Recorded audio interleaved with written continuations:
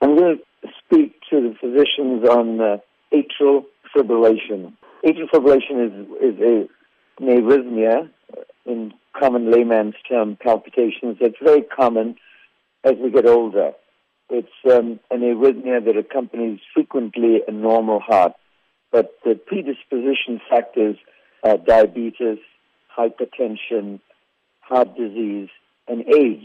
In South Africa, one of the common conditions, especially among the Indians, is diabetes and hypertension. And both are predisposing factors for atrial fibrillation. Now, why is atrial fibrillation such a common arrhythmia?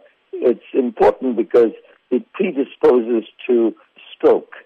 Patients often present with stroke, and one doesn't really know why until one investigates them further. Now, another pertinent topic at your discussion today will be sudden cardiac death. Can you tell us more about that? Sudden cardiac death is somebody who dies quite abruptly within 1 hour of the onset of symptoms. And frequently patients have had a heart attack, they're doing well, and then suddenly they drop dead. And we term that sudden cardiac death. And there are, of course, other causes, but the commonest cause is somebody who has significant heart disease, but has been doing quite well, and they drop dead. And what we usually say, in the olden days, and even in certain countries, that, so-and-so had another heart attack and they died. In reality, they don't die from another heart attack. The majority of these patients die from an arrhythmia called ventricular tachycardia or ventricular fibrillation. This accompanies weak hearts that have been damaged by a heart attack. The arrhythmia that occurs is ventricular tachycardia fibrillation, which is a very rapid, dangerous heartbeat during which the blood pressure falls, the heart becomes inefficient, and the patients lose consciousness and die abruptly. And if you don't recognize this condition and don't get to them within a few minutes, the death can be irreversible.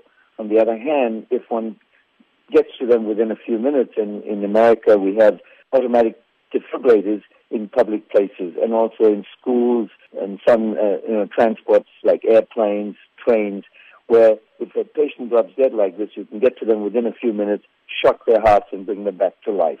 I know that the practice of cardiology has some underlying vulnerabilities that can put patients at risk of injury.